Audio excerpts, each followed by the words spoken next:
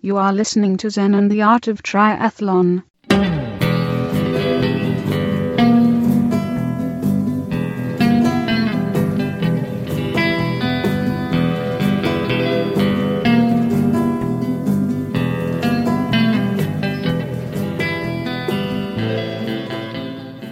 Well, hey there, all you triathlon freaks and geeks. This is Coach Brett with another great episode of Zen and the Art of Triathlon, the podcast where we go long on endurance and learn a lot about ourselves along the way. On today's show, we have a very interesting interview with Kai Blankner and also a race review of the race that he just did, the Austin Rattler. This race is a really big deal in the mountain biking world. It's one of the few qualifiers for the Leadville 100. So we're going to talk at length about how he did fueling, hydration, pacing, gear, and tactics. It's a 3-lap race of 60 miles. And on a mountain bike, that is extreme. And since it's a qualifier for the Leadville 100, the pace at the front was madness.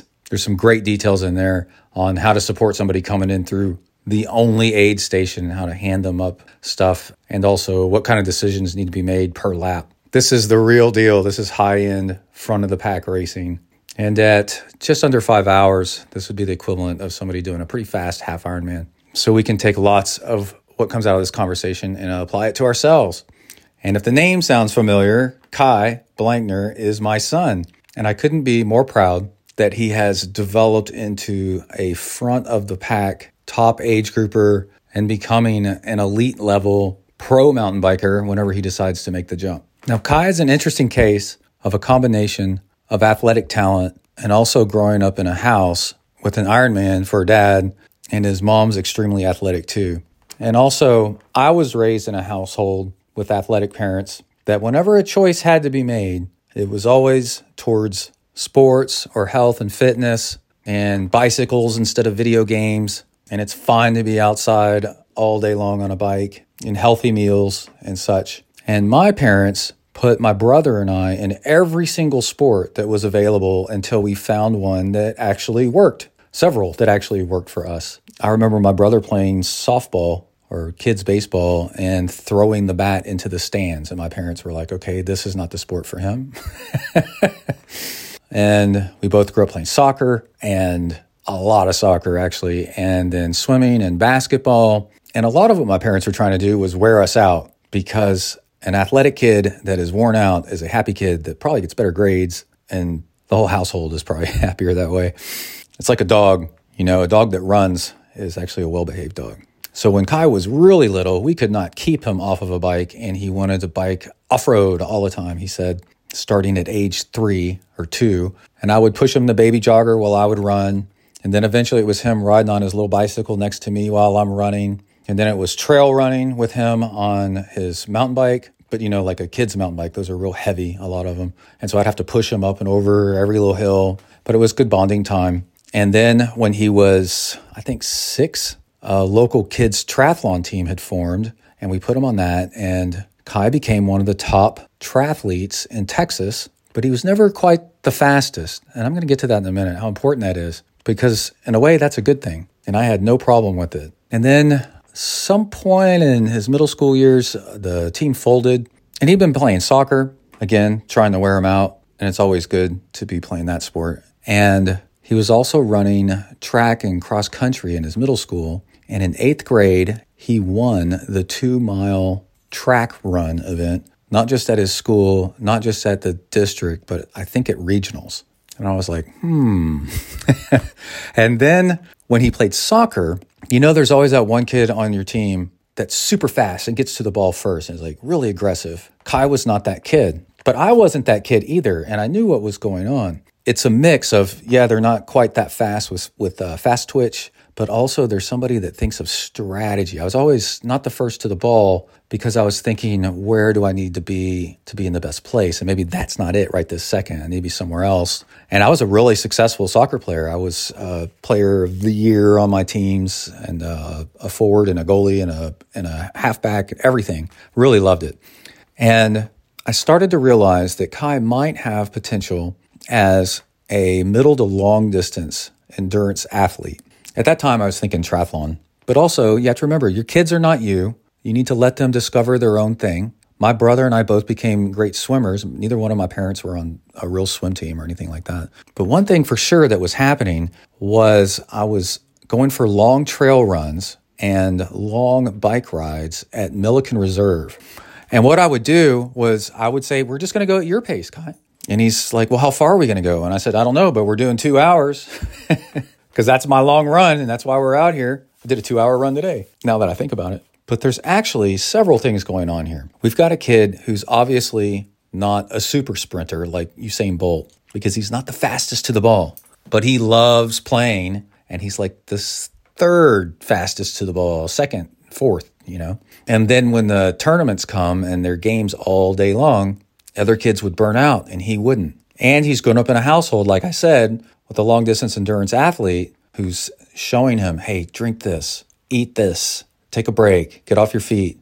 All these like different strategies, stay out of the sun. Here's how you keep a drink cool. Here's how you keep yourself cool. Here's how you don't get tired. You need to eat this now, and then you need to eat this other thing later.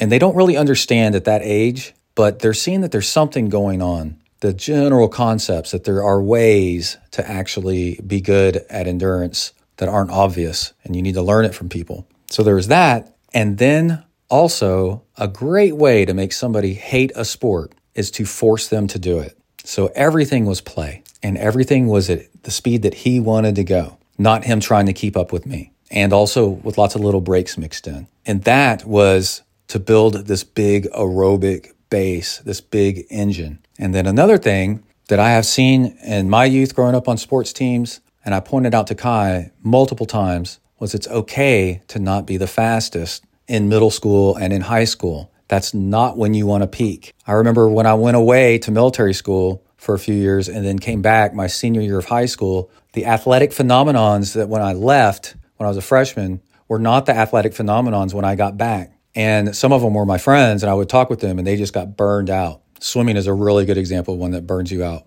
And lastly, I want endurance sports to always be there for Kai as a lifetime sport. You can swim, bike, and run your entire life if you don't get injured from trying too hard or doing too much. And also if it doesn't burn your life down and you end up hating it because you tried too hard to be too competitive too soon or for too much too long. So you can see how this magic mix. Oh, and also I've grown up seeing the results of parents that are overbearing and trying to make their kids do what they want them to do. So there was a lot of letting him pick his own path and do the sports that he wanted to do and only stepping in when it seemed like he was having trouble. Like, for example, his 9th grade track coach was running him into the ground and injuring him and literally said that he did not care that Kai was hurt in his foot. He was going to keep running him. And I was sitting there thinking, you got 4 years in high school to develop. It's your senior year when you're on varsity, making the most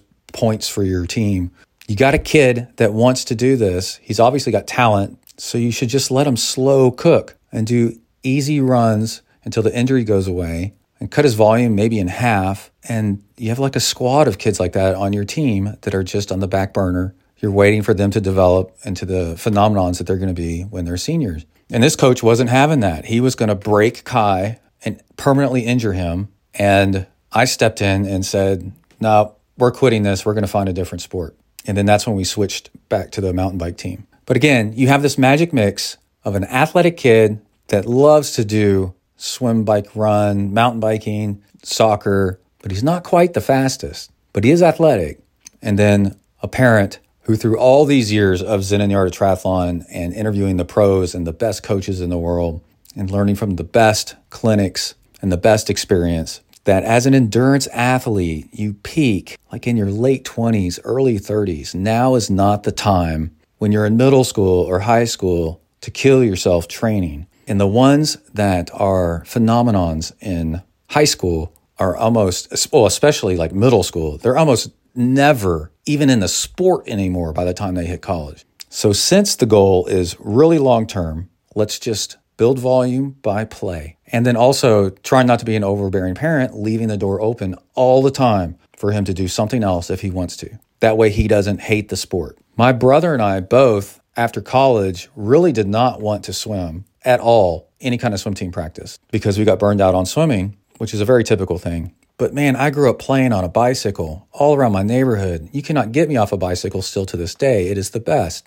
And I ran some, but I didn't run tons and wasn't really competitive at it all through middle school and high school because I was swimming. And so running today to me is like really fun because I'm not burned out on it. So we've got this kind of like hands-off approach, just kind of seeing where it's going, which also coincidentally folds hand in hand with the right way to train big volume is just to go easy and make it fun. And that also prevents injuries. And if it turns into something, then it turns into something. And if not, we had a good time anyway. When Kai was on the triathlon team, he actually raced against the kid that you'll see on a meme that says, I operate on another level. And it's the like 8-year-old kid with a teardrop helmet and a $10,000 bicycle on aero bars and those lightweight wheels that cost probably $5,000 each, all custom made. If you Google it, you can find that meme. That kid actually was in Kai's competition group. And we were watching a kid's triathlon. And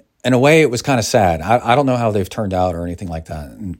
But the kid finished the race. And as he finished the bike race. And as he took off on the run, the dad went over to the bike and pulled off a bike computer and started going through the numbers. Dude, for like an 8-year-old, in the meme picture, there's other people on bikes, little kids on bikes, like a little girl with a basket and tassels on it, you know?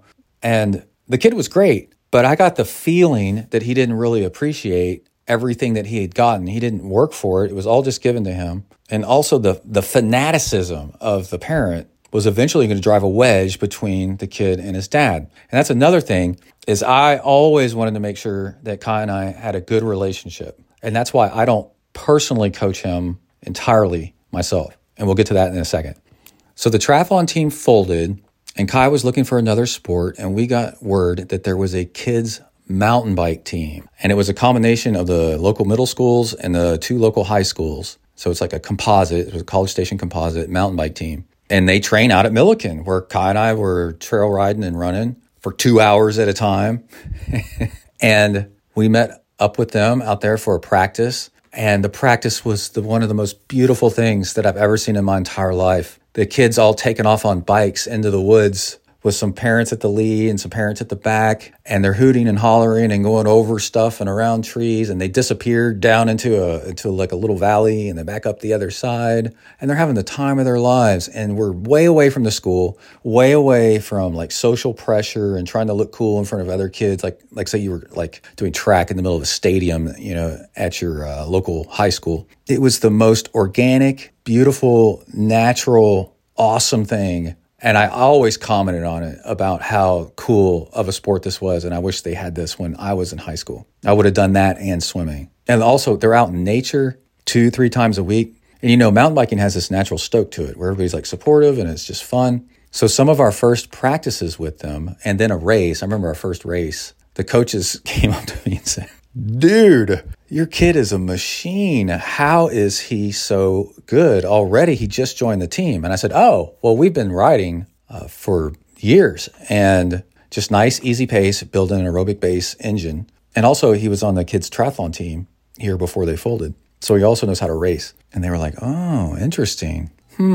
So all through that last year of middle school and then high school, he was on this kids mountain bike team racing all over Texas. And they start off like freshman does, we talk about it during the interview, freshman does 1 lap and then, you know, sophomore 2 laps, 3 laps, 4 laps for varsity. And you work your way up to varsity. And Kai would always get like 3rd, 4th, 5th, you know, and I always told him, don't worry about it. It's not a big deal. Those kids that are winning right now, out of the 10 of them that are winning all the time right now, 2 of them are still going to be in the sport by the time you graduate. So don't worry about it. And also, we don't want to burn you out. We want you to have fun and just keep doing the big volume workouts. And your racing is your hard stuff. And let's just always make sure that it's fun. Because I think you might have the capability to be great at this, but you don't want to peak now. Oh, and then also we were in Boy Scouts. We went camping once a month, so we'd miss some stuff here and there. But the camping and the high adventure backpacking and stuff really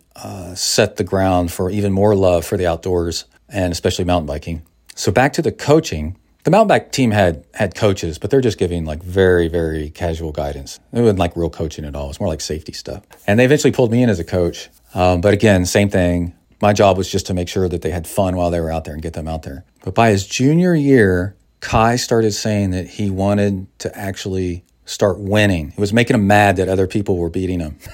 I'm like, here we go. He wants it, not us. He wants to be really fast. Now let's give him some tools. So then I really started explaining to him the science behind aerobic conditioning and what we were doing, and also the nutrition and hydration science to start going longer, because his races were getting longer and longer. And I had him on training peaks just for fun so he could get used to it, because at some point he's going to be coached by somebody that's coaching him on training peaks. And I was showing him heart rate graphs. But up until then, I think we didn't even have a heart rate strap on him. It didn't matter. Just easy, right? No power meter, nothing. So because he started wanting it and it was his wants, then it was time to change it up a little bit. The first thing is the bike. He was on a Canyon Neuron, which is like a trail bike. It's almost a trail bike. It's not a cross-country bike.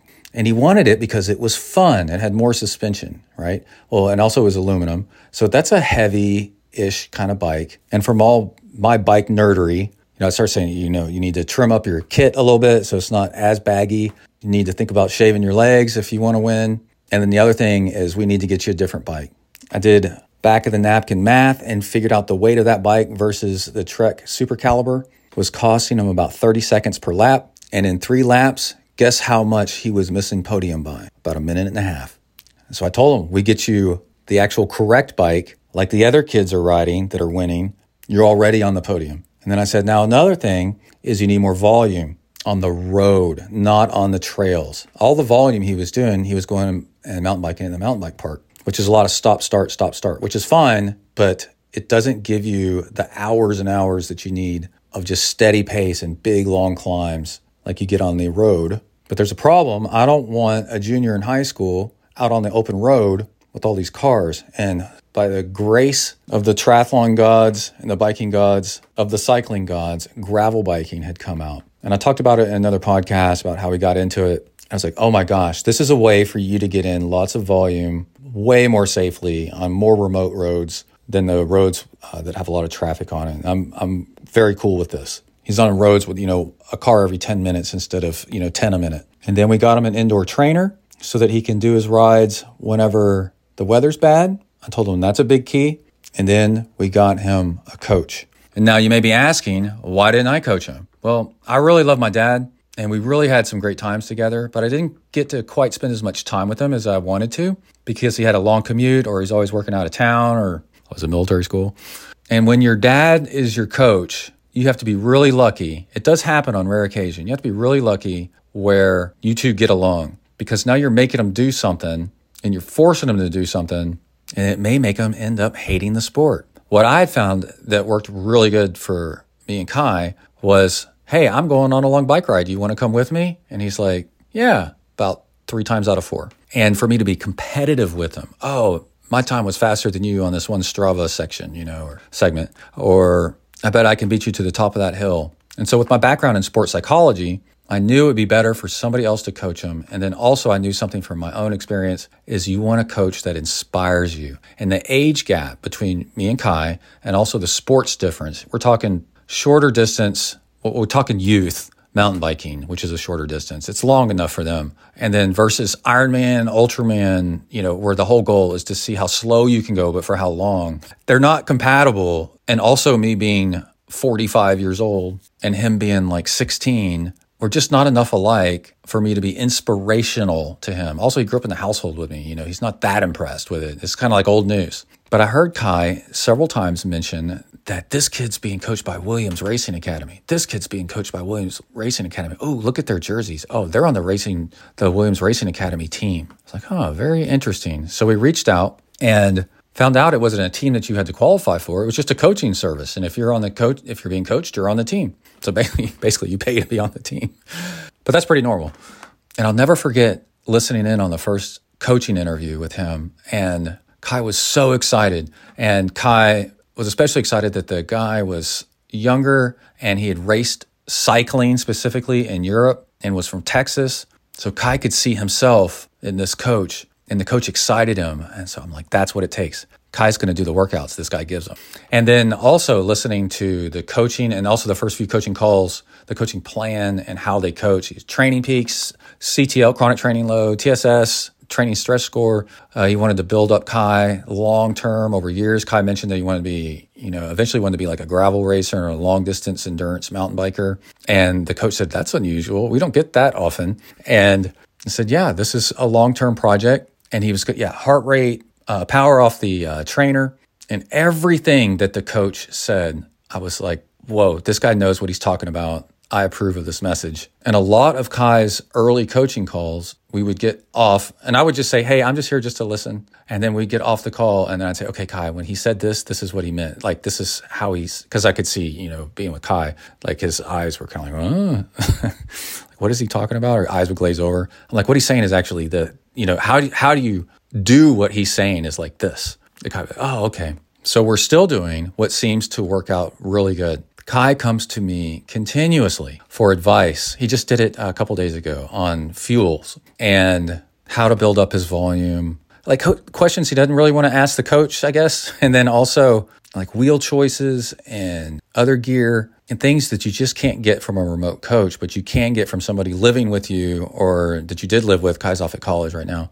that can tell you, yeah, this works because of this. This doesn't work because of that. This is actually the most important thing, aerodynamics. And fuel, carbs. This is how you can carry that fuel. This is where on your bike the aerodynamics matter. This helmet's probably better than that one. This kit will probably work better. When to shave your legs, when not to shave your legs. I mean, just on and on. All the dumb stuff that I've accumulated that is also very important over all these years. And it's so wonderful when he actually comes to me and asks me. I'm like, God, he still remembers that I know this stuff. He still believes. Like the fuel one, just the other day, he sent me a link and a photo of some fuel that he was interested in taking. And I said, got to make sure it's got that NSF certification on it.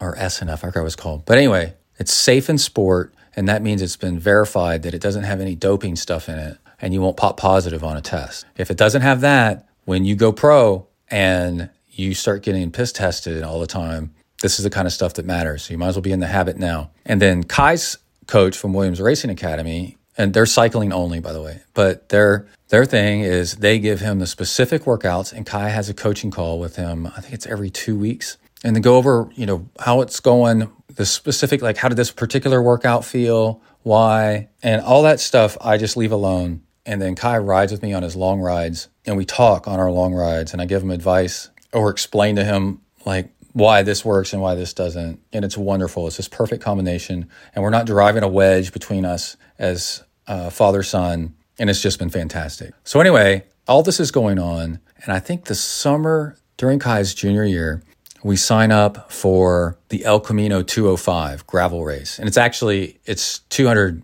over 2 days. And you just do one day. You could do both days if you wanted to. And this was going to be Kai's longest ride race to date. Really vertical, gravel, really hilly, hot. And the whole plan was he was going to ride with me because he had never gotten into something this big before. We'd done a bunch of training rides together, and it was tough on that course. And they said, go. And we're riding together for all of about 10 seconds. And the front of the pack started taking off like rockets. And remember, he's supposed to ride with me, and we're going to go slow just so that he can finish because it's going to be so hard and so long. Kai looked back at me like 2-3 times, and I could tell he just wanted to go. And I was like, I nodded at him. I'm like, go, man, go.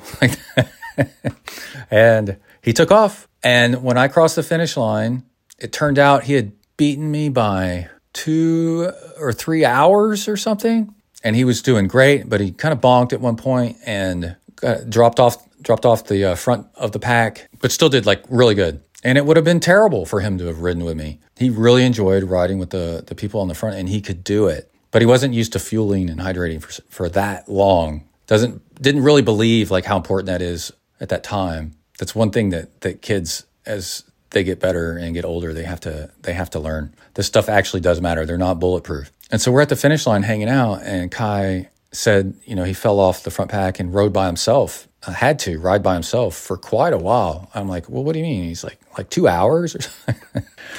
And I said, This is the Zen training that I've been through and learned is you don't put opinions into people's heads by suggesting things. It's also a common psychological thing nowadays. I didn't say, oh, that must have been terrible, or wow, that's pretty great. I just said, well, how did that make you feel to be out there by yourself? And he goes, I liked it. And I was like, damn, okay. He actually enjoys solo riding and doesn't feel lost or abandoned or scared at those times when you have to pull through all by yourself. He actually enjoys it. Because when long races get real, you often end up by yourself. Some people hate it and they're not going to do the sport for very long or ever again. Some people can kind of tolerate it and they're going to do all right. Some people love it. And that's what actually you need also if you're going to do a lot of training. You end up training by yourself a lot because you need to go your own pace, which is good for your own improvement, and not train to everybody else, which you'll end up going too fast or too slow half the time to actually improve and get up to elite or pro. So Kai's high school, NICA is the league. The high school NICA mountain bike races are shorter and faster paced, really competitive, like psycho starts, elbow to elbow. And there's that. And Kai was doing okay at those, pretty good. You get podium off and on. But then there's also these other races around Texas and we went up to Louisiana, went to Arizona, that are longer races. So more like 30 to 40 miles. And then there's marathon mountain biking, which is definitely 40 plus miles. And then, we did a 6-hour relay race. And Kai was just knocking these out of the park. He's either winning his age group or coming in second, but he's like 16, 17, where you have to be 18 to even do the race, and we have to get a waiver. And like what happened this past weekend, and a lot of times winning his age group, but it's 29 and under is the age group, and he's 17, 18. So it was like a nice mix of the raw performance and technical skills of being on the NICA High School Mountain Biking League stuff, which is all across the United States. I highly recommend it. Wherever it is, whatever it is in your country, man, it is cool. But then also the big volume and the gravel biking and the coaching that's telling them like how to go longer and that it's okay to just do easy volume a lot of the times. Then Kai ends up going to Texas State for college, and in the United States, very few colleges have actual cycling teams. Most of them are club racing teams. And it doesn't matter about the size of the college. Texas A&M is huge. University of Texas, huge. They do not have a mountain bike cycling like varsity team, but there is one or two colleges in Texas that do have a actual cycling team with scholarships and such. And Kai kind of wanted to go to one of those, but I told Kai, I said, if you want to be an off-road gravel and mountain biking pro someday, well, one, go to a school that's got a degree that you really like. So when the pro thing and the mountain biking chasing is over someday, you've got an education to fall back on. And if you get the right degree, the right education, you can do both at the same time and they complement each other. And Texas State has sports science with a minor in business administration, which he's actually doing. And he could always change, right? But that's a great degree that if he wants to get into cycling as a career, to have in his back pocket. He could end up working for some coaching company. And a lot of people get degrees in engineering and end up, Jordan Rapp is one of my looked up to interviews that I've had on this show. When your pro career starts winding down, you go work for a bike company, building product, because you got an engineering degree and you're a pro racer. But the other thing is that because it's a club team, it's much more open and casual, and you can race or not. You go to this race, you can maybe go do something else. And they don't have structured workouts where some coach is trying to run you into the ground for their goals, the school's goals, instead of your own goals. So Kai, if you go to that other school that's got this varsity training program, I did not like the interview that we saw with the coach where only some of the best kids get to go to races and they train, however many days a week, and they have to be there at these certain times. I'm like, from what I know from all the years of coaching is you train on days you feel good, days you don't feel good, you back off a little bit or don't train at all. You need to balance it with your schoolwork. There is a total art to being an endurance athlete where first you have to learn to listen to your body and what it's telling you, and then you follow what it says. And that's how you build the big engine and the rings on the tree. And going to a school where the team is a club team, where you get to choose and your coaches tell you what's probably best for you. outside of the school program. And again, what's best for you, not the team. I think the club team will give you the freedom to build yourself into something really big after you graduate from college. So don't feel like you're missing out by not being on a varsity team. It's some small school that may not even have the degree that you want to get anyway. So just like when Kai joined the mountain bike team in 8th grade, Kai shows up and starts riding with the Texas State team, and he call home and say, one, he absolutely loves it there. The team's really cool. The terrain is really challenging. It's going to make him a better rider. But the older racers on the team told him how surprised they were at how good he was. And he hadn't even raced yet. He's just riding with them in a training ride. And Kai's real modest, so he's playing it down. No big deal. And then Emily and I went to Kai's first race with the team. And it had happened to be in San Marcos, and that's where the college is. So, we combined it as a trip to see. And we stayed on the sidelines and cheered him on. And in Kai's very first race, collegiate race with A&M, UT, Baylor, and then that varsity team, scholarship racers, the national champion of Honduras was there. Kai got second place just 2 months into his freshman year, second place overall in the longer cross-country race that they had. They do like a time trial and then something short on Friday or Saturday, and then they do the long race on Sunday. And he did good in the other two too. He got like 3rd and 4th or something like that. And I swear, if they thought of it, those kids on Kai's team, the other college students, would have picked Kai up on their shoulders and carried him around. They were so blown away and so stoked that Kai did so well right out of the gates. After the racing was all done, they're drinking some beer because this is college, it's no longer high school.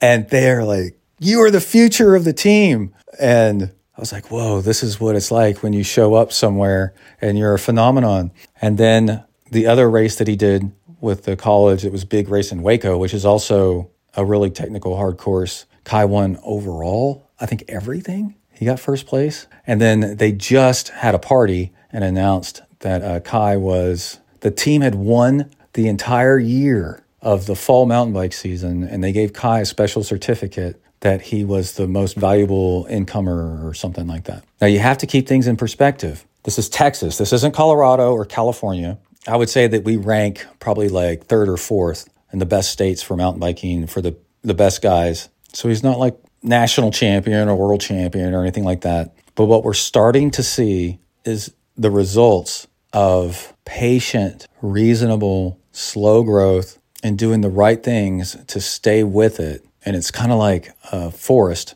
Some trees fall away, some stay. The ones that stay keep growing. Some other trees fall away. The ones that stay keep growing. Also avoiding injury. He's only had one injury with his foot his entire life. So even now, even though he's winning collegiate races, I'm still thinking he's only a freshman. Just be chill, keep building the volume, do the right things, and eventually you'll be one of the last ones standing. All the volume and training you get that entire time that you made it to being one of the last ones standing, then your dream of being a pro and really getting to enjoy it for 5-10 years can actually come true. Now, how good of a pro you are, that's a whole different can of worms. And honestly, I think that's a trap. Just like all the other times I told Kai, he didn't need to be the fastest. He didn't need to be the best right now. Also, if you're the best pro, if you're the world champion, whatever, you're only it for a very brief time. You're like 1 year, maybe 2 years, and it is all consuming. Nowadays, with social media, there's a completely different path. You can be a pro and then also be able to pay a lot of bills by having a nice social media presence. And you win your occasional race, but you're always doing pretty good and you're supportive of others, and you don't actually have to win every single race to be successful. There's a lot of people that are very successful in cycling and triathlon that aren't pros at all, but they have a positive attitude. They're always there. They're knowledgeable and they're helpful. And if you do that, you can be that guy or that girl for decades instead of burning up and burning out. I was at a mountain bike race last year and there was a pro that was 48 years old, I think. I was like, that's pretty cool, dude. He got second place, I think. So anyway, that's a story of how Kai got to be where he is now. Like I said, it's this approach of seeing some talent, but being at the right place, the right time, and a real hands-off approach to generate a love for the sport. But that coincides with being able to build a lot of aerobic base and volume in the big engine. but then a very hands-on approach when it came to doing just the right things and kind of steering the ship every once in a while, but always checking that that's still what he wanted to do and making sure that he still wants this as his goals. And also being ready and open at any time things could go sideways, and that's okay. It is just riding bikes, because the real goal is a lifetime of riding bikes. And I would love to be 80 years old and go out for my piddly little 20-mile bike ride or 10-mile bike ride. I don't know what you can do at 80. I think it depends on the person. But hear that Kai did what I did today at age 50 and went out for a 76-mile bike ride yesterday and then a 14-mile run this morning and just loving it. And it makes him a better person. And he plans on doing it the rest of his life. And if he's got kids, they're happy and healthy and fit too, following his example. That's actually the real goal. What we don't want is to be trapped in a career with a rat race and stress and an hour commute each way, 2-hour commute each way, eating up your time, trying to climb the corporate ladder and thinking superficial things matter, and your health going completely sideways and ending up with a heart condition or stress-related panic attacks, heart attacks, and a whole bunch of health conditions and drama that happens to so many of us when we stop having enough exercise in our lives to kind of ground things a little bit. It is the real world out there. You need a job, you got to pay bills, and a lot of times it sucks and takes up too much of your time, but there's choices you can make so that you end up having enough health and fitness in your life as your foundation so that you can live a long time and be healthy, happy, fit, and strong the entire way. You want to live an awesome life until you're 85 and then die suddenly. Not live an awesome life through high school and then slowly come apart over the next 30 years and then have a heart attack at age 50 and then you're out of the game. Okay, so with all that, let's get into Kai's interview. And don't forget, if you want personal coaching from yours truly, I do fully custom coaching for all 3 sports, either together as triathlon or individually. We use Training Peaks. I go through all your metrics and build you towards your goal, whether it be your next half marathon or your next Ironman. I change up your workouts by the week to tailor fit how you've been doing. And I also explain to you what all the metrics mean so you understand it as well. My goal is not to coach you forever. My goal is to train you on how to coach yourself, actually. All you really need is a heart rate monitor and a bike computer with GPS. Power meter's nice too, but not required. It's only $199 a month, and you will definitely hit your goals, and I will teach you how to be the long-distance superstar that you've always wanted to be. All you have to do is send an email to texafornia@gmail.com. That's like Texas and California, TEXAFORNIA. Put coaching in the subject line, and we can get started. I should also mention, when I was going back and editing the audio for the interview, I noticed that I was talking really fast. And Kai was talking at a very normal, casual pace. And the reason that is because I knew that we only had 30 minutes at a pop to record the interview. And I already made up a long list of questions that I was wanting to get out and move the interview along before we ran out of time. So that's why it sounds like that, with one side fast and one side normal. And honestly, I'd like to spend all day talking with him and ask him questions about his race if we could. But anyway, so without further ado, here's our special guest, the amazing off-road racer, Kai Blankner. Here we go.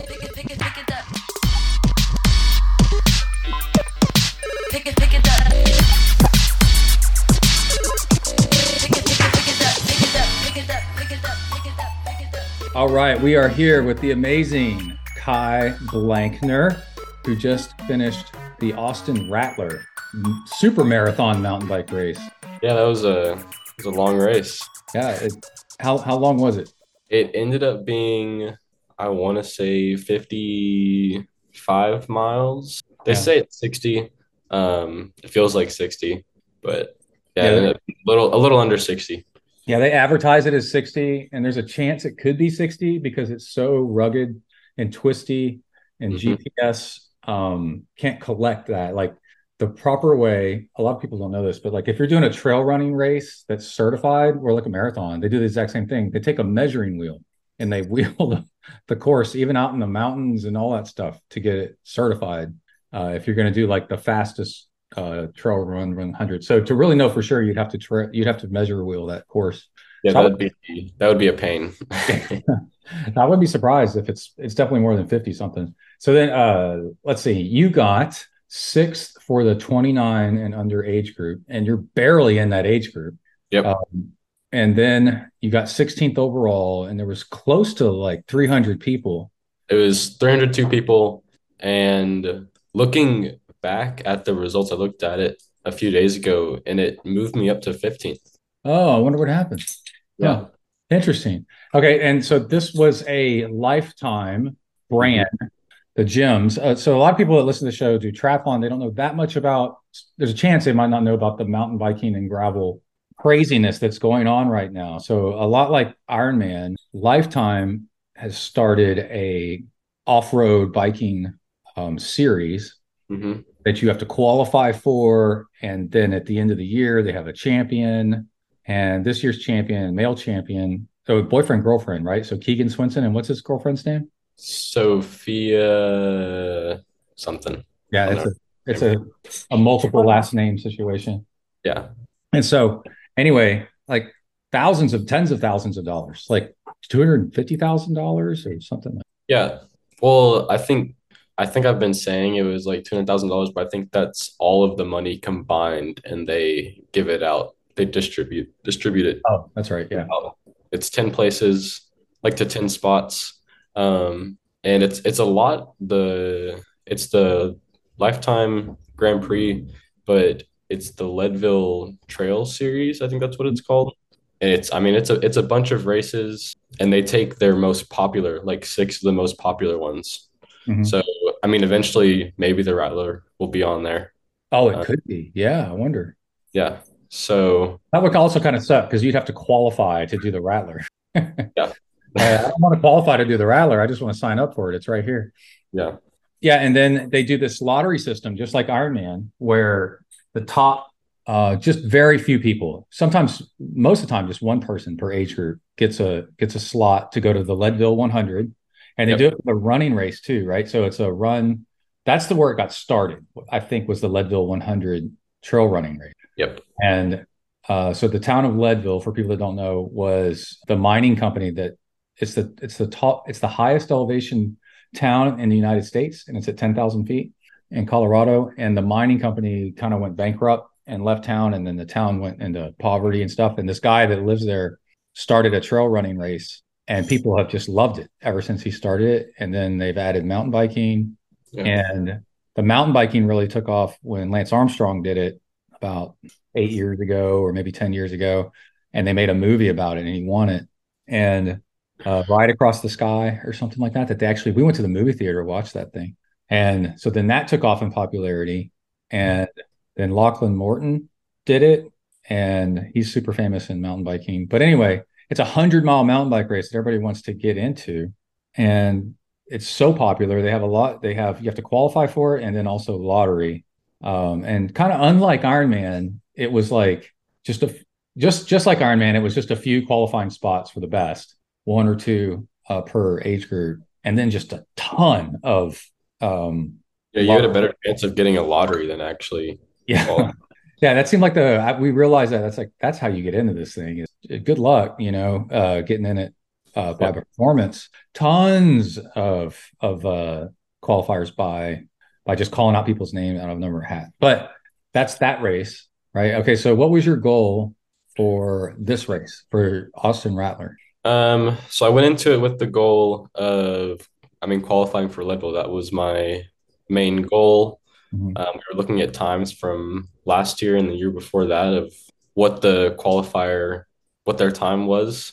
And I was aiming for that time between 4.5 hours and 5 hours. Came a little bit short of the goal, but that's okay because I ended up with a pretty good spot overall and for my age group. Going into it, I wasn't like, I'm going to do this overall. I want to get this position for the age group 29 and under, but I ended up doing pretty well. So other than qualifying for Leadville, I think I did pretty well with overall.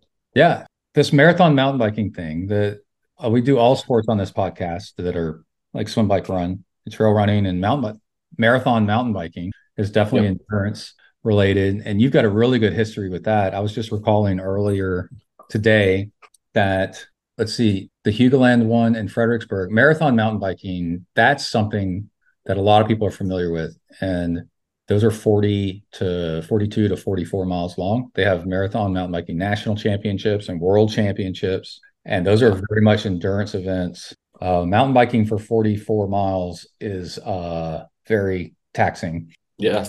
And so you've been doing that starting like 2 years ago or a year ago. And I think you won the at Rocky Hill, you won the 29 and under. And I think you got third overall or something, right? At up Fat Chuck's Revenge or something. So that super muddy race.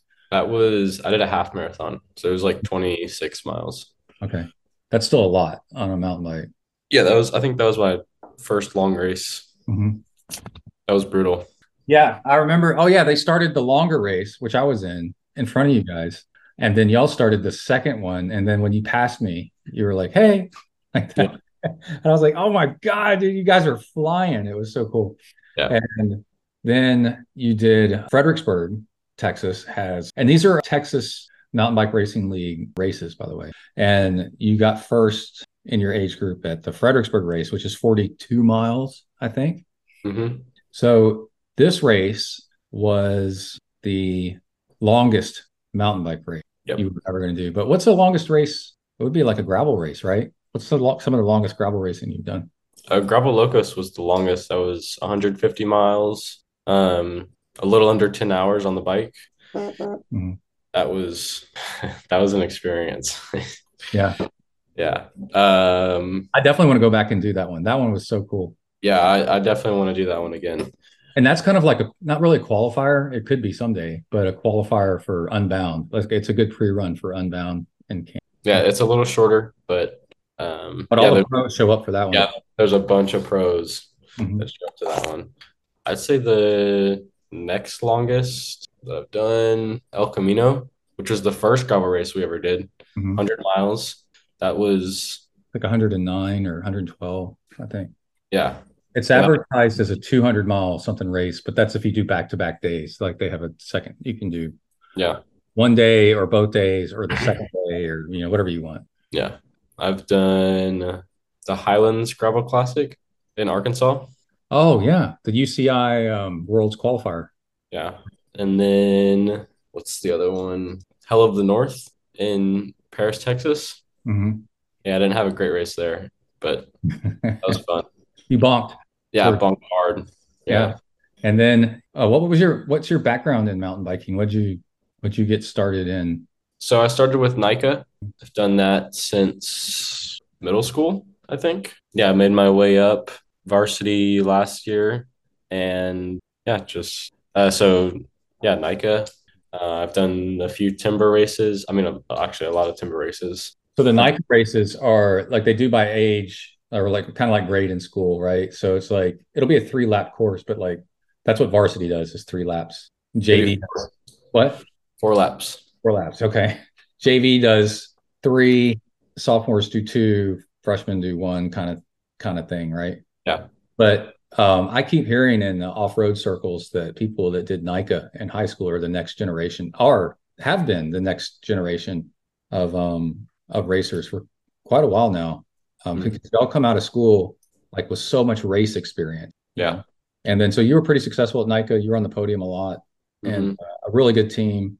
And then let's see. So then you are at Texas State. Yep. Tell us about what's good about Texas State with the mountain biking. Why is it a good choice?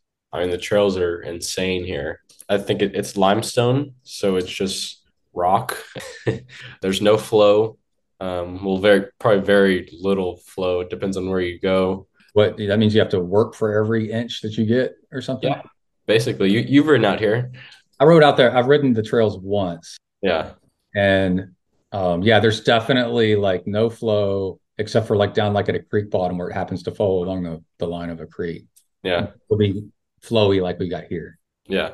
In College Station. And we're in the hill country, so it's a lot more hilly than in College Station. So it's a big change, huge change. And everyone on the team says like once you come here, you're going to be a better mountain biker. Yeah, you think so, right? For sure. I remember Yeah. I talked and you were like, this place is insane. It's so hard to ride here. Yeah. Yeah. There's about, I want to say like four trail systems here, different parks you can go to. I mean, it's less than 5 minutes away from my house if you ride, like probably 2 minutes away from my apartment. So I Uh, imagine, you tell me if this is true, that kind of like Boulder, where it's really hilly one way, right? You can ride up in the hills, not the mountains like in Colorado, but you can ride up in the hills, or you can to the west, or you can go east, and it's kind of in that big river bottom, kind of prairie kind of area. So, um, or is it? It's not hill. What's it like? Can you choose where when to ride a hard day or when to ride an easy day?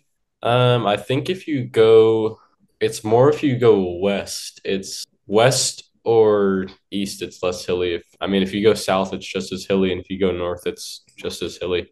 Mhm. Like if you follow I-35, it's pretty flat. Okay. But I mean, it's definitely big rollers. I know the first day I was here, or it might have been the second day, you're like, yeah, if you go south, it's gonna be a lot flatter. You're in like the farmland, and no, it was definitely not. Yeah. It's not at all. If you go towards Wimberley, which is north, it's still just as hilly, and if you go south, it's maybe a little less hilly, but it's still hilly. Well, that's good training Yeah, ground. it's fun. Yeah, and then but you ride a lot on the indoor trainer too, right? For convenience and Yeah, recently the weather's not been great here, so I don't like the wind at all.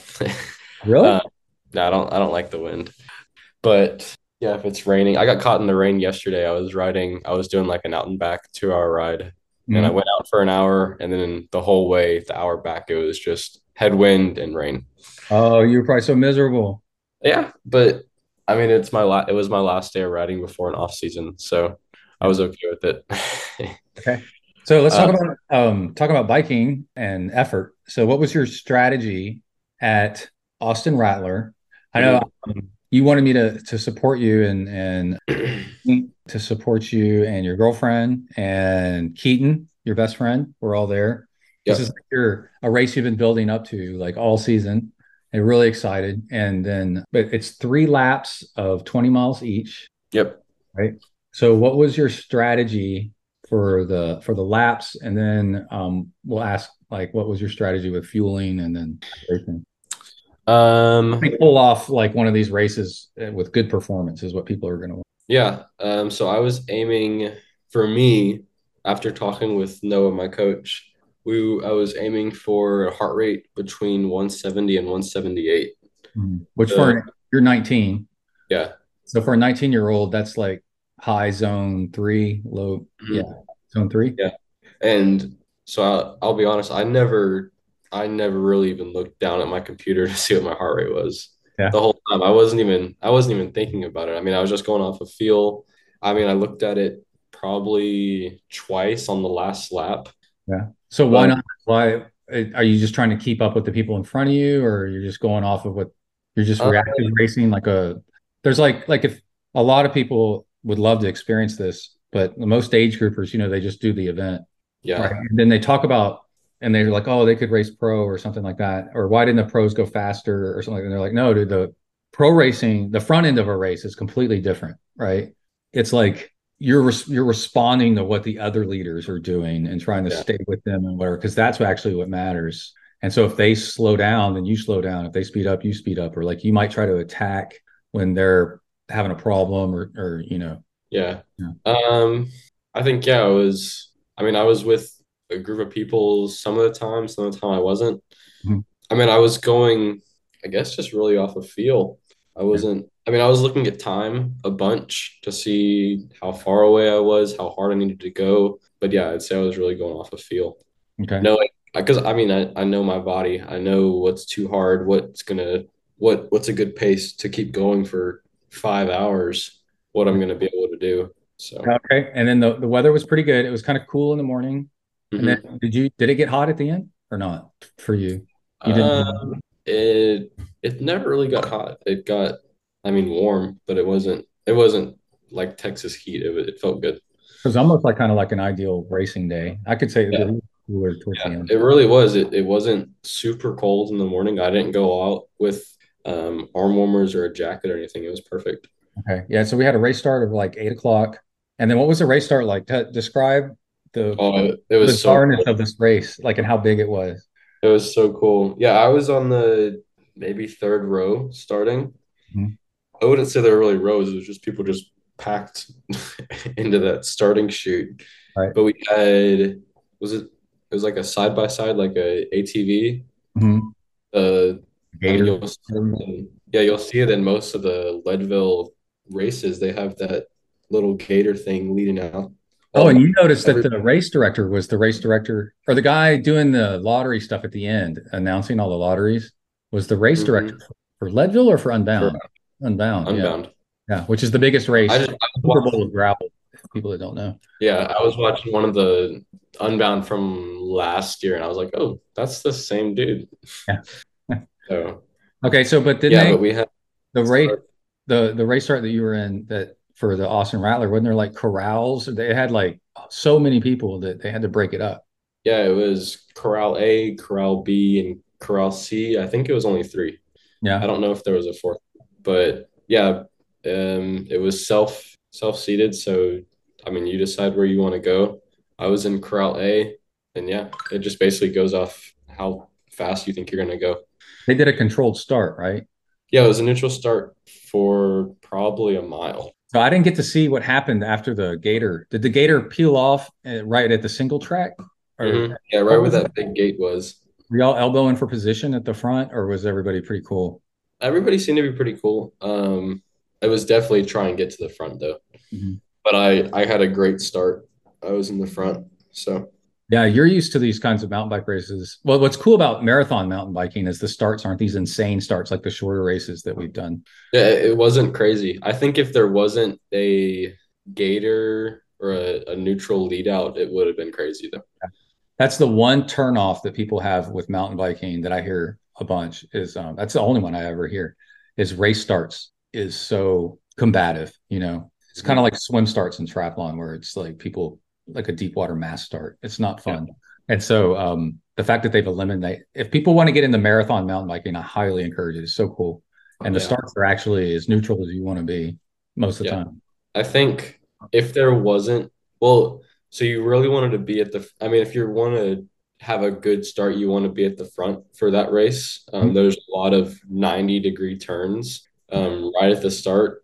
Even with the neutral lead out there, it buckled up. It bunched up. There were a bunch of people. So if you weren't at the front, you would probably be walking.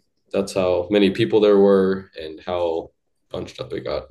Now, I remember the corrals were spaced out like 2 or 3 minutes apart. And you go to on Instagram, maybe you've posted who are you on Instagram if you want to see some of your videos, by the way. I think it's Kai Blankner. Kai Blankner one on Instagram. Yeah, And Kai then underscore Blankner one. on ZenTriathlon on Instagram, you can see if you go back a little bit, you can see one of the I think it's Kai's corral start and just how many people it is going over the horizon is and it's so cool looking. And then what about crashes? Were there any crashes as y'all got up right onto the single track? Um, not not as soon as we got to the single track. I know Isaac Bailey, he wiped out in one of the corners, and that put him back a few positions, but then we worked together after that. I didn't really see any wrecks, honestly. The whole time, actually, I didn't see any wrecks besides Isaac. But it was a very loose, sandy corner where anyone could have wiped out. And I don't think he pre-rode at all. So that was another Yeah. factor. It's funny because you need the pre-ride, but also y'all racing NICA have trained and raced out there so much, like at that one place. And Yeah. we went there the weekend before, right? And rode some. And it was super hot. We really struggled out there. That was pretty funny. Let's see. So your goal was an hour and a half per lap if you wanted to win, your age group at least. And you came in on your first lap at an hour and a half. I was so impressed. I was like, dude, he's doing it. And Yeah. Well, that was with the being on the road for that first part too. I mean, I was averaging probably 13.1 miles per hour for that first lap. yeah. That was fast. So did you see any other crashes that were No, I didn't see any. oh, that's cool. Okay. And then there's a lot of times people don't want to do mountain biking because they're worried going to crash or something. Yeah. It's a technical course, but it's also not really a technical course. Yeah. The long distance mountain biking, it caters towards older people a lot of times because it's a longer endurance event. People have turning more slow twitch. Hmm. And that's what I like about marathon mountain biking is they take some of the crazy technical stuff out of it because that's not what a 50, 60-year-old person is interested in. They don't want to do crazy. They want to do an endurance mountain bike ride, you know. Yeah. So as far as like technical, it's more like older style mountain biking. Like at Rocky Hill Ranch for the marathon mountain biking, they take out the crazy technical stuff. And that's why I like it. I like doing the marathon mountain bike. You mentioned Isaac Bailey, right? So you used to race NICA with him, and he was on Texas Devo, right? So that was a select team that you were on. Hmm. You had to apply to that. You were on that all last year. It was Texas's development team. Well, it's this year. I'm still on it. Still on it through the end of the year, and Yeah. wearing their race kit and stuff. That's really awesome that you made that team. That was last year's big goal was to get on that team. Yeah. And then I saw what's Blake's last name? Keeling. Blake Keeling. He's got a twin brother too. That's also really good. Yeah. Alex. Alex. Okay. And then, so Isaac and Blake were in the race. Do you remember anybody else that was your competition specifically that was in the race? Um, Justin Greenfield was there. He's a local from San Marcos. Not really, no. And then what happened to Blake during the race?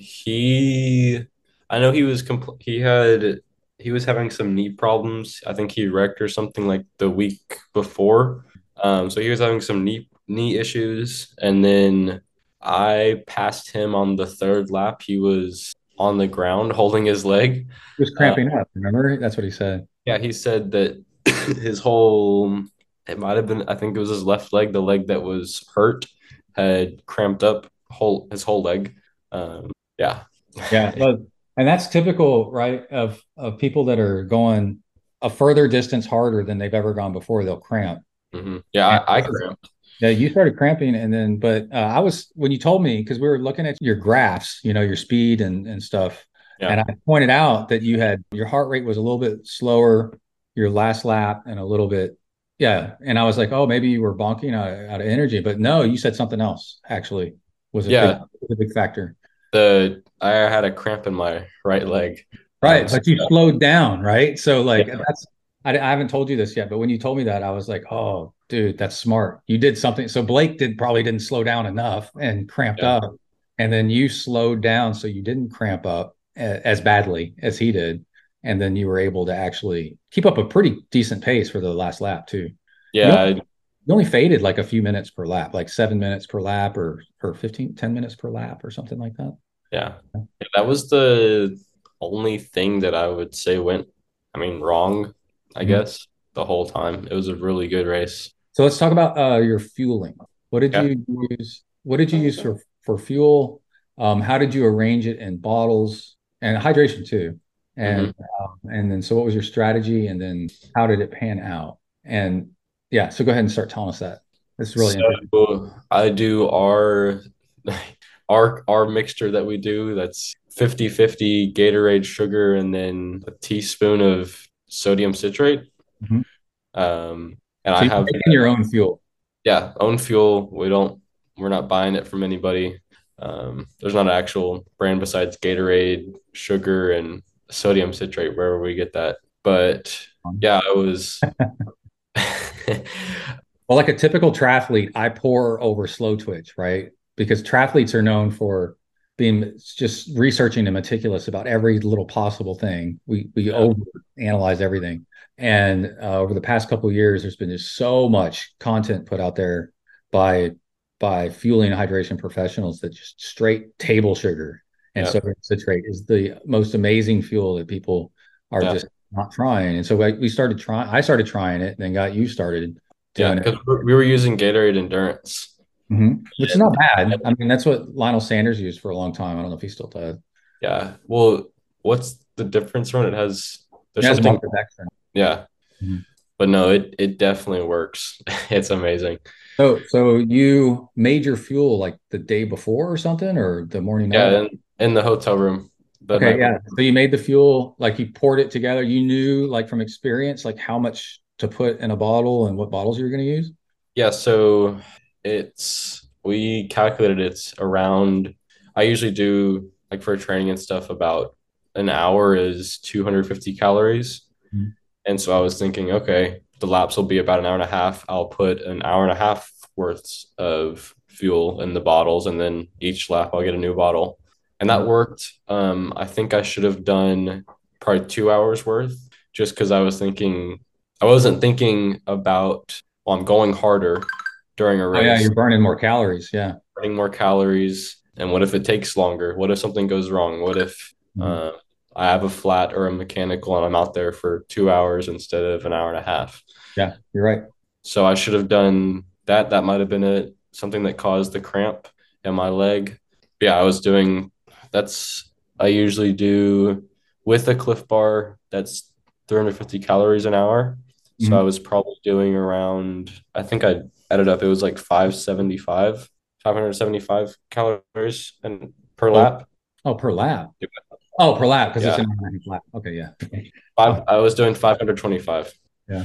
Okay, so we were just talking about fueling and hydration. So what did you do for hydration? You had a Camelback, right? Yeah. For then you changed. Well, tell us your strategy. It was kind of interesting. Yeah, so I had a Camelback for 2 laps, and Mhm. then the third lap I dropped that, and I had just a regular sized bottle of water on my bike. I had that on there the whole ride, just in case. Noah and I call it a utility bottle, just in case something happens. I can use it, like if I get mud or something on my glasses, I can use it to spray off mud, and then for the last lap, I used it for hydration. Yeah, I remember when you told me that one time that he had told you that you should just carry a water bottle, an extra water bottle anyway, Mhm. just for hydration, but also like and this is really good for gravel biking, like to spray mud off your drivetrain or something. And I was like, oh, that actually is pretty smart. Yeah. Um, okay, so you were basically you're going to finish the Camelback. Did you finish off the Camelback? I was really close. Both? Okay, in 2 laps, right? And then your third lap, just go with bottles. And then, so I remember I was paranoid that you were going to want more water. So what I did, this is coming from the support crew. What I did with Kai when he came through, this is on video too, on Instagram, ZenTri on Instagram. Kai coming through after his first lap, and to get Keaton involved. Keaton wanted to hand you that bottle, right? And Hmm. so many times watching the Tour de France and this other stuff and Ironman racing where they go through and they drop a bottle and it like ruins their race, right? And so the real pro teams have like in the Tour de France, they have like several stations to give them second try, third try, right? And you came through fast. And so yeah, you hit Keaton and that bottle dropped. And then I was there with the second bottle and Yeah. super excited that actually we predicted that could happen and then had a Yeah. backup. Yeah. I was glad you were there with that.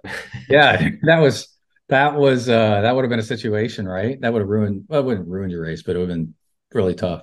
So Yeah. then it would have made your race more of a participation event instead of a race. Was there any supply out on the course? Nothing. Uh-uh. No, there wasn't anything.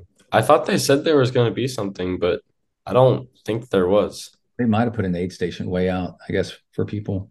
Yeah. There was no support by family or friends allowed except for at the pass through at the The gate. feed zone. Yeah. Where we at this race start as you come through. Okay, so then yeah, so I filled up a second Camelback with water for you and sodium citrate as an electrolyte. And then as you came through, I was holding it up in the air, and you said no, you didn't want it, right? So you kept going, and then on your third lap, you did say something about though that you kind of ran out of fuel that you could have. We need to make a note on this for next year. This is what excellent racers do, right? They make Yeah. notes they would improve and Yeah. something about that you could have used one more Cliff Bar or Yeah. something. So going into the race, I had 5 Cliff Bars for 5 hours because I would eat one per hour. Um, and I've told so many people this. Like I told Bummy and Noah, like and Kylie and everybody. Uh, on the start line, I ate one of the Cliff Bars.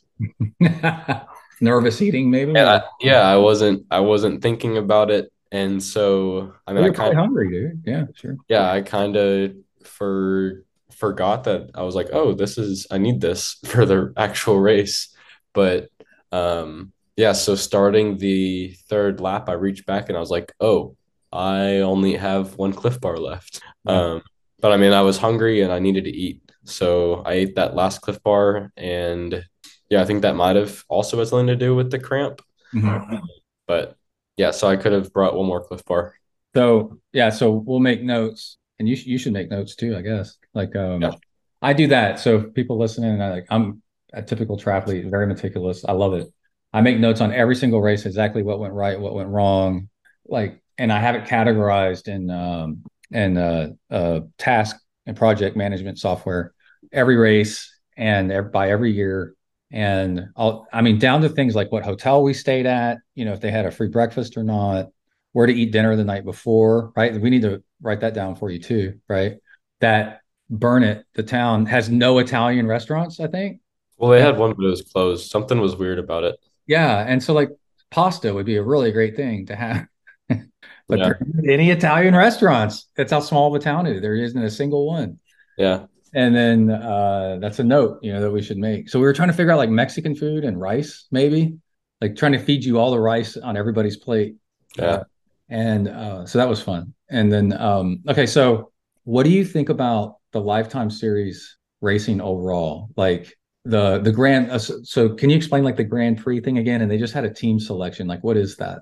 Yeah. So I want to say it's like 15 big races. And for the Lifetime Grand Prix, they take it's either 6 or 7 races, their most popular races, and those like Unbound is Unbound's Lifetime. Unbound one. Yeah, it is one. Yeah. Um, Unbound Leadville. They just did Big Sugar, which is a mountain bike race. yeah. No, Big Sugar was a gravel bike. Yeah. But you know what? It was almost exactly like the one that you just said earlier that we did, the Ozark Highlands Yeah. race, except chunkier. Do you remember like I did a little bit of research and asked around about what is that race like or around Fayetteville? Our race, and they said if your race, okay, so it varies. If you go east and southeast of Fayetteville, it's very rugged, but it's the gravel is smoother, right? Like, and that's what we experienced. Our gravel was not chunky, right, at our race. And they said if you Yeah. go north and west of Fayetteville up towards Bentonville, and then that way, then it's really chunky and technical. And that's what we Yeah. heard about that race, right? Big Sugar was people were saying it was one of the chunkiest, most like tire slicing races, like Unbound, right? Unbound is full of flint, Yeah. arrowhead rocks. Yeah. So they pick how many pros for this Grand Prix, or 30 men and 30 women. right? And they even made a TV show. I didn't watch any of that. It's a YouTube series. Yeah. For each race, they alternate between the men and women's race. So one of their documentaries will be about the women's race, and then like the next race it'll be about the men's race. I like it. I like watching those on the trainer and stuff. I'll watch them probably 3 times. Yeah. I like Really? them. Over and Yeah. over. Okay. So, and do you have goals of being uh, selected to be one of those pros? Yeah. I mean, it's a big goal, but I have to think of what's actually possible right now. So maybe next year, try and apply and get accepted. They only really take 15 people. So, Right, because it's the top 15 from the previous year are automatically qualified. mhm. And as of right now, it's such a big, successful thing that I think everybody's going to take that slot. Yeah. So, what you said it was like 200 people applied or something? I heard that 200 people applied, I feel like it's more maybe than per that. gender, but maybe overall, pros. Yeah. I wonder, Um, like maybe a goal first. I'm just guessing. Well, you have this other goal. Let's talk about this goal. CTL. Triathletes know about CTL if they do any kind of serious training. So yeah. what is CTL? Uh, I think it stands for chronic training load. Hmm? I think so. So, I mean, it's basically just a number that tells you how fit you are. That's what I think of it as. Yeah. So I mean, yeah, for the end of the year, I'm trying to get it up to 100. Mhm. Uh, I've been working at it for a long time, and right now, I'm probably have the most motivation and am in the right mindset for it right now Mhm. than ever. Um, I And like that goal because it's like attainable, it's like a number that you have total control over. It's yeah, not like a race where somebody, like getting a result in a race where that depends on who shows up or like having a mechanical or something. Like yeah, so CTL from a coaching perspective, the science behind it is every workout gives you so many points. And then it's a percentage of your max for an hour, right? So if you did your all out max for an hour, that'd be 100 points. And then what happens is CTL is calculated with the half-life of every workout of 2 weeks, I think. So your points fade, right, over 2 weeks because your fitness fades from a workout over 2 weeks. But the more workouts you do, the more they start stacking up, and you stack up more than can fade, right? yeah, And so you could do like a 3 hour bike ride and get 100 points because you went kind of medium, for 3 hours. That would be like doing an hour all out or something. mhm. So a lot of people will target CTL per workout. It'll show on your bike computer, you know, what CTL it thinks you're getting from this ride. Yeah. And That's what I go off of for. Basically every workout is what oh, will well with TSS. yeah, TSS. That's actually so your training stress score is TSS, and then your CTL is your TSS accumulated, but with a half-life of 2 weeks. So you lose TSS points over time, but you try to pile them up faster than you lose them up to a certain point. And you're trying to get up to 100 of it would be like you have the fatigue of doing an all-out workout every day for Yeah. an hour. And then what's cool is they have metrics out there. Like if you want to qualify for Kona, you probably need a CTL of this. And I remember to finish an Ultraman happy, I needed a CTL near like 140 or something crazy like that. Yeah. Maybe that was in the 130s, I think.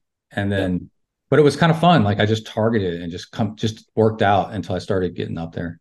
And Yeah. then, so when are you supposed to get a CTL of 100 by? Is there a date? Just by the end of the year, that's my goal. Okay. I don't really have a date because I don't have workouts planned out that far and training peaks. Yeah. But yeah, Okay. that's my goal. Yeah. That's And that's my big goal for the rest of the year because I don't really have any races coming up. And then I wonder, like your next a goal before you could qualify for get selected for lifetime Grand Prix. Do you have to be a pro, right? So then, how do you qualify to be a pro? Is there some sort of qualification? Like I know the qualifications for triathlon to be a pro triathlete, but I don't know what it is for mountain biking. Do you? I know for like UCI, you have to have a certain amount of points and then make your way up. Yeah. You can't just go into it. Well, we have Um, a lot of UCI. You know what? We should ask Justin McQuarrie because or somebody like him yeah, because he's a pro. He went to Gravel Worlds. he did go to Gravel Worlds. Yeah. He did have a last row start though, because he didn't have a bunch of UCI points. Yeah. Well, the thing is with the gravel scene right now, they're not doing a bunch of UCI races because there's so many rules with UCI. Yeah. There's like two worlds of gravel, right? There's UCI and then there's non-UCI. Yeah. So like Keegan, he didn't have a front row start. He was like probably mid pack, maybe a little Yeah, you're higher. right.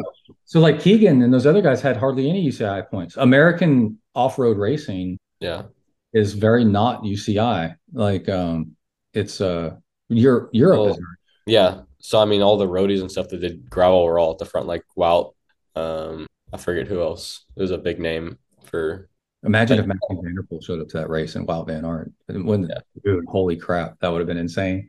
yeah. Okay. But So I know Keegan, he had enough UCI points. I think he did like the Soldier Hollow race. mhm. Is Cape Epic a UCI race? I think it is, yeah. Yeah, so he Get a got ton of points from points for that. there. Yeah, he got points from there. Maybe I guarantee it, the gravel worlds, not worlds, national race, that was UCI. Yeah, The Cape Epic. nationals. That's what I'm Cape thinking. Epic. I'm glad you brought that up. For people that don't know, it's apparently like it's like the Tour de France of mountain biking, kind of. It's a 5 day stage race across South Africa, and yeah, and it's got UCI points with it. And Keegan did that with teammates with Lachlan Lockwood Morton. Norton. Yeah. Um, so talk about this for a second. Like the whole is it Payson McElveen or anyway, they just decided because it's this mix of gravel bike racing and mountain bike racing together that they just started calling themselves off-road cyclists or something, off-road racers. Have you heard that? Because they do both. So what would you? They were in an interview. It may have been Payson McGowan. Like, what do you consider yourself as? Off-road bike racer. Yeah, it's just off-road bike racer because they're doing gravel and mountain biking. Yeah. Yeah. So is that what you would consider yourself? Mm-hmm. Because you do both? Yeah, I would. So how do you feel like mountain biking helps your gravel biking? Definitely technical skills. For riding on gravel, not getting any like flats or anything. It definitely helps. Being what do they call it? Like weightless? What do Yeah. they? Yeah. Yeah. I noticed that too. Like so what people may not know is like a lot of gravel is like two trails, where the middle of it's like rougher than the tire tracks. Mhm. So but you need to go around somebody or whatever reason you want to switch from one tire track to the other, for example. This happens all the time anyway, not just switching tire tracks. But what do you do? Like, how do you switch over? And the middle of it, say you're in the Flint Hills of Kansas and it's full of freaking arrowheads. What do you do with this weightless thing? What is that? How would you describe that to get from one side to the other? For a patch in the middle, Mhm. just try and be fast about it. Yeah. But don't you like unweight? You kind of do like almost like a bunny hop. You can. I wouldn't do that if you're in a pack though. Yeah. Dangerous. Maybe if you're by yourself. Well, that's usually me. I'm usually behind. Yeah. If you're in a pack, I wouldn't. I would not do it. You're up front in the pack with the real racers. I'm back there Yeah. tooling around. Okay. So But I would say mountain biking definitely helps with being able to put up with all the bumps and stuff. Mhm. Like not having to go around technical sections or washboard just because it's technical. Just go through it. Yeah. I couldn't imagine being a roadie. Like some people describe being a roadie and then they do their first gravel bike race. Or like that would be so difficult. But being a mountain biker and doing your first gravel bike race, it would almost seem easy. Like as far as technical stuff goes. Yeah. It's definitely, I mean, it'll if you don't do any upper body exercises, like after the gravel locos race, I was sore upper body. Mhm. I had a sore upper body after that because of all Yeah. so many bumps. But yeah, no, it definitely helps having a mountain bike background going into gravel. So future things, right? You got your 1 week off season coming. Yeah. Yeah. You could probably stretch it out a little bit more than that. I think it'd be all right. But Well, Thanksgiving's right after it, so yeah. yeah, in a few weeks there's something coming up. What's the I Uh, wasn't I wasn't sure you were going to do it, but then you said you wanted to do it or you're going to do it or what's going on? What's coming up the next? the is it Hugelin? Is that how you pronounce it? Yeah, I guess it's German, Hugoland. It's The really Hugelin weird. Marathon mountain bike race put on by Timbra. Mhm. So Um, Timbra's Texas Mountain Bike Racing Association, and they have a marathon mountain bike series. yeah, A lot of states have this, so you got to check it out. If you live in Texas, it's awesome. So Palo Duro Canyon is the first one, right? yeah, that's this weekend. That's this weekend, and then Fredericksburg, and these are 40 to 44 mile races, marathon mountain bike races. So long distance mountain biking. Oh, I remember. I was going to say this when I did my first ever long distance mountain bike race. I think it's when you and I did the relay race at Warda, Yeah, like 6 hour relay race. I did a lap, you did a lap, yeah, and it was so abusive on the body that I yeah, was so happy. I was like, dude, I found something that's close to like half Ironman or Ironman, but off road. yeah, I felt like I've been in a car wreck. This is so awesome. And so I didn't know it existed. I thought all mountain bike racing was all like an hour, hour and a half or something. yeah. But this was as long as you can stand, right? And so is there like 6 races? I think so. Someday, it'd be cool to do all of them. But there's some that are kind of far away, and there's one down in Harlingen, I guess, maybe. Or was that regular temper race? Regular Timber. Has one. But anyway, okay, so what's the Fredericksburg one, the Hugoland we did last year, Mhm. and I was looking at it today, the results to figure out how long of a race it was time wise for me. Yeah, And then as I was going through, the very first thing I hit at the top was your name, and you won the 29 and under age group last Mhm. year as an 18-year-old. yeah, Barely 18. You freaking won the whole thing, the 29 and under. yeah. But that's the second time we've done that race, right? Already. Yeah, that was the second time. So what do you like about that race? I like the town of Fredericksburg. It's a Mhm. cool little town. There's that Christmas parade that goes through the day before, which we've never been able to see because we're always focused on the race. I like it that it's not very technical, like hardly at all, actually. Yeah, it's not super technical. It's pretty fast. Yeah, it's definitely like an endurance race. Yeah, I don't know. I think I just like to do it. And then I like it that it's got good views. Like half the race is up on a hilltop kind of, or some Mhm. hilltops. And so you're looking out over the horizon, which is really pretty. Yeah, And then it's the terrain's real clear. Like it's easy to see what's coming up, what's coming next, what to do. But I noticed, I was going to say earlier, like your path to the Grand Prix, lifetime Grand Prix, is you have to be a pro first, right?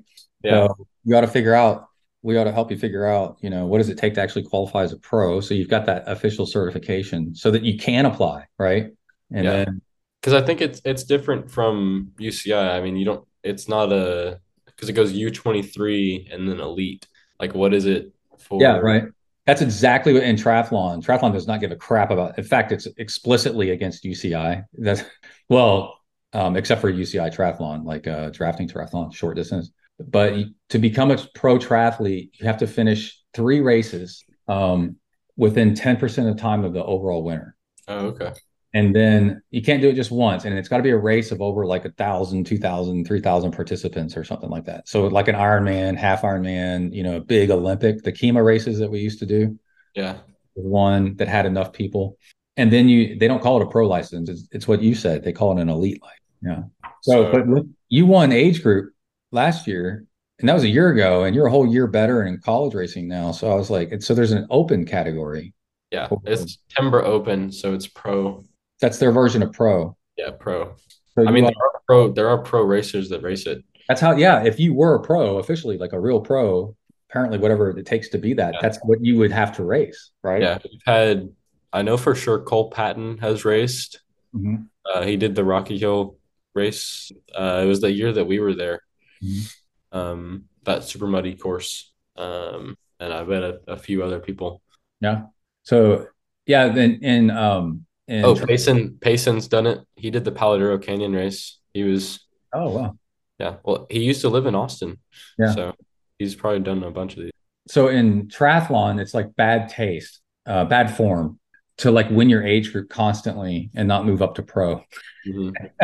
If you're in that age group, like my age group, we're beyond pro now, but like your age group, once you start winning your age group all the time, it's like, dude, race pro. Come on, like get out of Yeah, this age group. You're too good. yeah. It was like at the some of the collegiate races, there was a guy he was too good to be in C's. Like he was demolishing everybody, and they're like, dude, Yeah. what?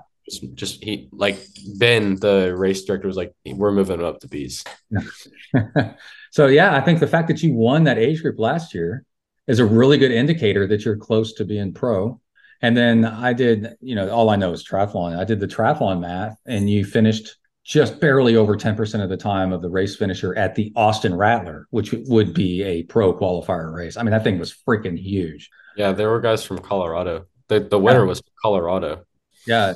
So if that was like if the same rules applied to mountain biking as to triathlon, then yeah, you would be on your way to being pro. That'd be one race out of the 3. But then I looked at your time.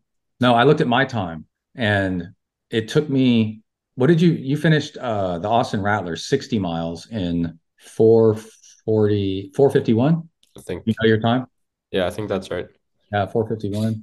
And my time for finishing the Fredericksburg, like 40 miles, was like 4:45 or 4. You almost beat my time doing the Fredericksburg race. So 20 more miles in the same amount of time. And that's what I noticed about you guys was you guys at the front at the Austin Rattler were starting to lap the normal people. And those laps were 20 miles long. And I was like, oh my God, how do you do that? And it's absolutely amazing. Yeah. So you Yeah, told me once that one time. What was your famous advice to me to be a better mountain biker? Do you remember? just go faster. Yeah. You're like, Dad, it's easier if you just go faster. I was like, Well, oh, okay. I mean, Sure. over the technical stuff, I mean, if you're going slower, it's more bumpy. I know, but it was so funny. It was like, I am trying to go fast, go as fast as I can, dude. And for gravel also, I mean, if you just go faster, It's not as hard on your body, Mhm. and it's On a podcast I was listening to, they explicitly said that I think it was gravel biking and like suspension for gravel bikes and stuff.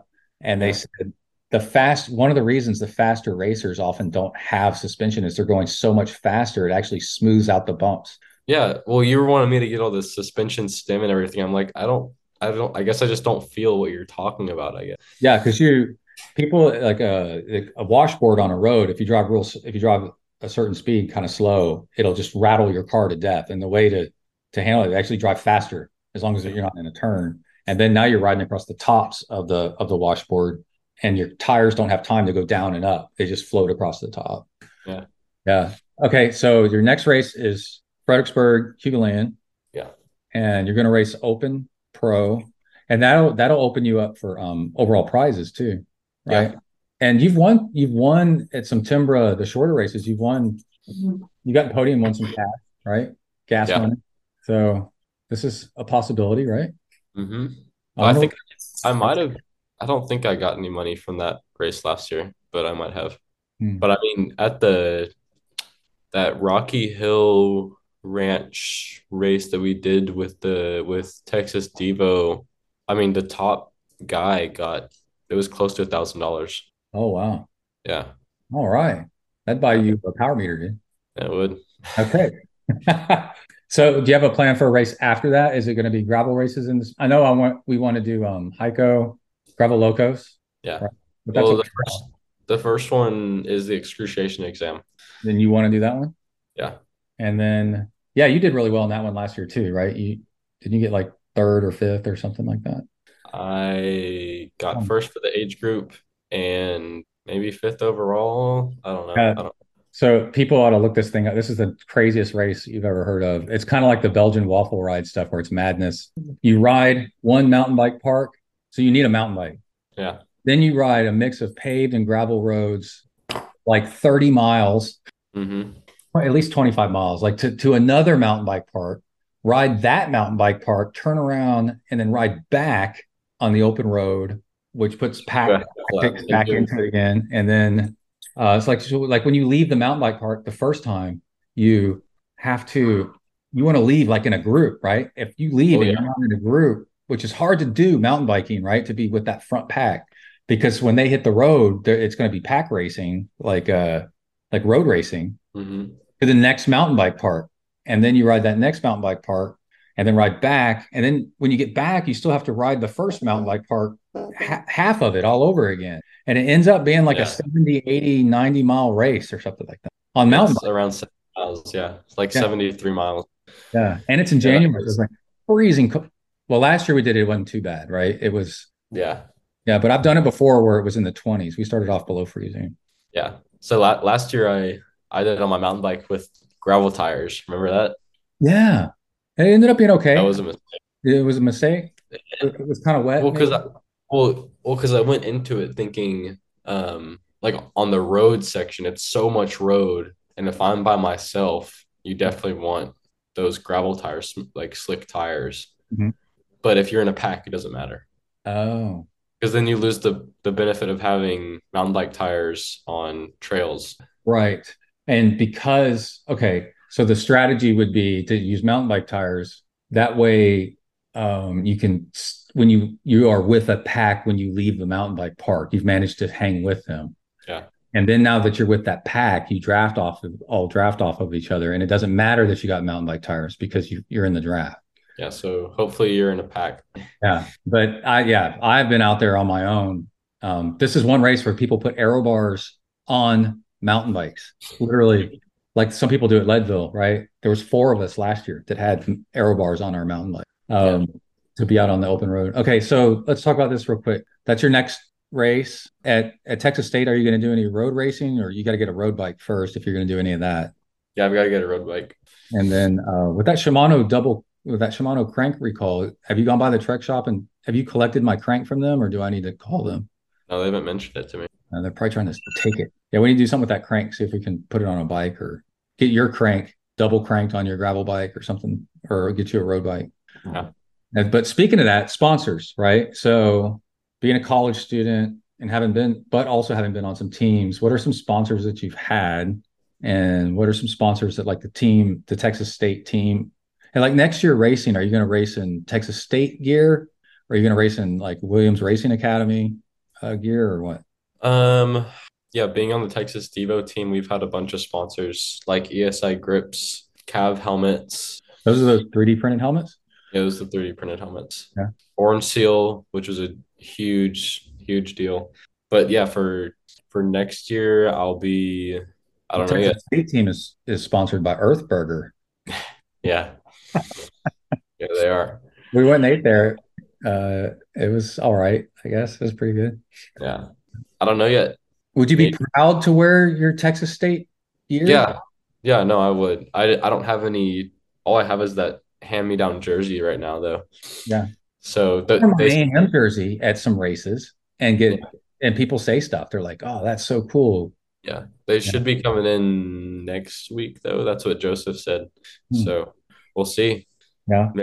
I don't have anything lined up yet with another team for next year. Mhm. Uh, but yeah, we'll see. I think you got a lot going on with college and everything. So you don't really need to be on a team so much as much as you're already on a team. You're on Texas State, and Hmm. then they give you a lot of liberty. You can kind of do whatever you want. Yeah. And then we're on the prowl looking for improvements in uh, gravel bike, right? Because your gravel bike is currently a single front chain ring, and we think a double front chain ring is better for pro racing. Yeah. Road gearing is probably better. Yeah, and then also a road bike for training and racing out there. Your mountain bike's pretty much covered, right? You got an awesome mountain bike. Yeah. So Yeah. Definitely a bike sponsor would be nice. it would be really nice. Really nice. Yeah. I think you definitely deserved it. So those are some really great results. People don't know about them as much because they're not, you've gotten first place in so many, at first in podium in so many races, but they're races that aren't the most famous races. So a lot of people don't know about them. Yeah. Yeah. Bike sponsors are always the best, and wheels are always nice. Yeah. You're riding a Cantu wheels, which actually we got after the Gravel Locos race, no, El Camino race. You won those. Hmm. Those are carbon race wheels. Those are sweet. They're awesome. I love them. Yeah. All right. Well, dude, it's been awesome having you on the show. Yeah, of course. Thank you for having me. If people want to reach out to you to ask you questions or cheer you on or talk to you about sponsorships or anything or social media kind of stuff, or how do they get in touch with you? Probably just DM me on Instagram, which is Kai Blankner 14, or email me at kaiblankner14@gmail.com. All right, dude. Yeah. Cool. All right. Well, keep it up. All right. Will do. All right. That is our interview with the amazing Kai Blankner. I think he'll come home over Thanksgiving and then over Christmas, and we'll get some long bike rides in together, building volume. It ends up working out pretty great because my long bike ride speed is the exact speed he needs to build volume. And then we can talk about more of his plans, and we have some gravel races coming up. And will he go pro? I don't know. I mean, he wants to. And it's a cool thing. You get to say that you were pro for the rest of your life. You say, I was a pro bike racer. You're like, ooh. You only need to be one briefly for you to say you were one for the rest of your life. It's like an Ironman. And I think it's kind of funny. My goal, I always envisioned him being a superstar triathlete, if that's a sport that he wanted to get into. But he really didn't like to swim so much. He didn't want to be on swim team. And then his high school didn't have a swim team. And then when we found the mountain biking, it just lit him up. And honestly, being a triathlete in high school and maybe even in college, it's too much, man. It's too much time taken up. And it's better just to have a single sport for a while. But you never know. Some people are able to do it. But this is also the time in your life where you actually need to have a life. And he definitely enjoys doing that. He's got a great group of friends and a girlfriend. So mountain biking and gravel racing is plenty right now. It's definitely enough. And he could switch sports. He could play tennis, basketball, whatever. Doesn't matter. As long as he does something and he enjoys it, then I'm happy. So yeah, that's the story of how we accidentally built a spectacular mountain biker, accidentally on purpose. And you could tell it took a great mix of himself, quality coaching, and then also the right environment, supportive environment at home, knowledgeable environment at home to be able to say, oh, you want to actually win? Here, This is the fuel you need. This is the bike you need. These are the tires that actually make a difference. This is the kit that'll take 1 minute off your time and move you up from second to first. Oh, you don't feel good? Do you have a fever? No? Oh, you could probably still work out. Just do an easy bike ride. Oh, you have a fever? Don't work out. Oh, let's take a break for a little bit. It's fine. You'll actually be faster after a few days to a week off. Hey, you've got a race coming up in 2 weeks. This is the weekend for you to do some big volume, and then let's sharpen the blade. These things all add up. So if you like that story and you want to do a little bit of this for yourself, again, remember, you can reach out to me and get coached the ZenTri way using training peaks, heart rate, GPS, power meter. Sit down and work out your goals, work backwards from your race date to now, and figure out the workouts that you need and how to schedule it in with your life. And we can turn you into the endurance superstar that you've always wanted to be. Just send an email to texafornia@gmail.com with coaching in the subject line of the email, and we'll get started. $199 a month. The best high quality, real coaching out there for a fantastic price. And oh yeah, you got a good deal on a road bike? It sounds like Kai's looking for one. Or you want to hit him up or me up for some sponsorship on this podcast or on his racing successes, let us know. We can advertise your product, your service, or your event on this show. I only charge $100 a month for that. And I don't know, it sounded like Kai was open for business as well to work with some sponsors and maybe promote them on social media as he's clocking up some wins on the local circuits. It definitely looks like there's a lot of success ahead. All right, so that's it, everybody. Next episode, we're going to go to Fredericksburg and race the marathon mountain bike event. I believe it's 44 miles. It is epic. It is hard. It is 3 laps. So we'll go all through how we execute that and how I'm going to do it self-supported like I did last year versus Kai, who's a legitimate potential winner at the front, how he gets all of his fuel and water as he goes through the aid stations. It'll be really interesting. We had a great time last year. Should have a great time again. All right, everybody stay safe out there. Work the uphills, cruise the downhills, and keep the rubber side down. Out.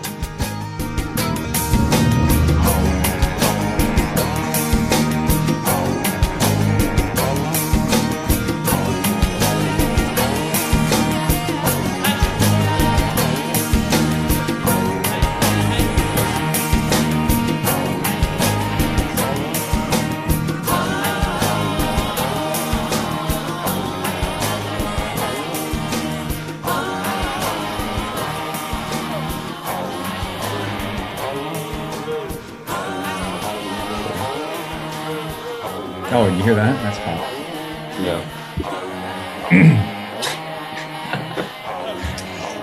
I wonder how many comments we're going to get that we have the same voice. And they're not going to be able to tell who's who. Yeah, who's who? Who is this? Who am I? Copy. This guy speaking.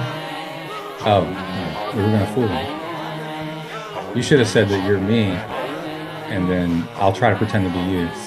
Oh, okay. Go ahead and do that. Go ahead. It'll make for good content. All right. This is Brett Blankner. We'll be interviewing Kai Blankner. Who are you with? I got to go out and ride my bike. I don't have time for this. I got to drive my giant lifted Xterra around. It's not that big. Well, I've been busy going to class and stuff. Yeah. So I'm good. I don't have time for this, so let's get this over with, man. And my girlfriend's showing up later. We got stuff to do. So, and you don't clean your bike enough.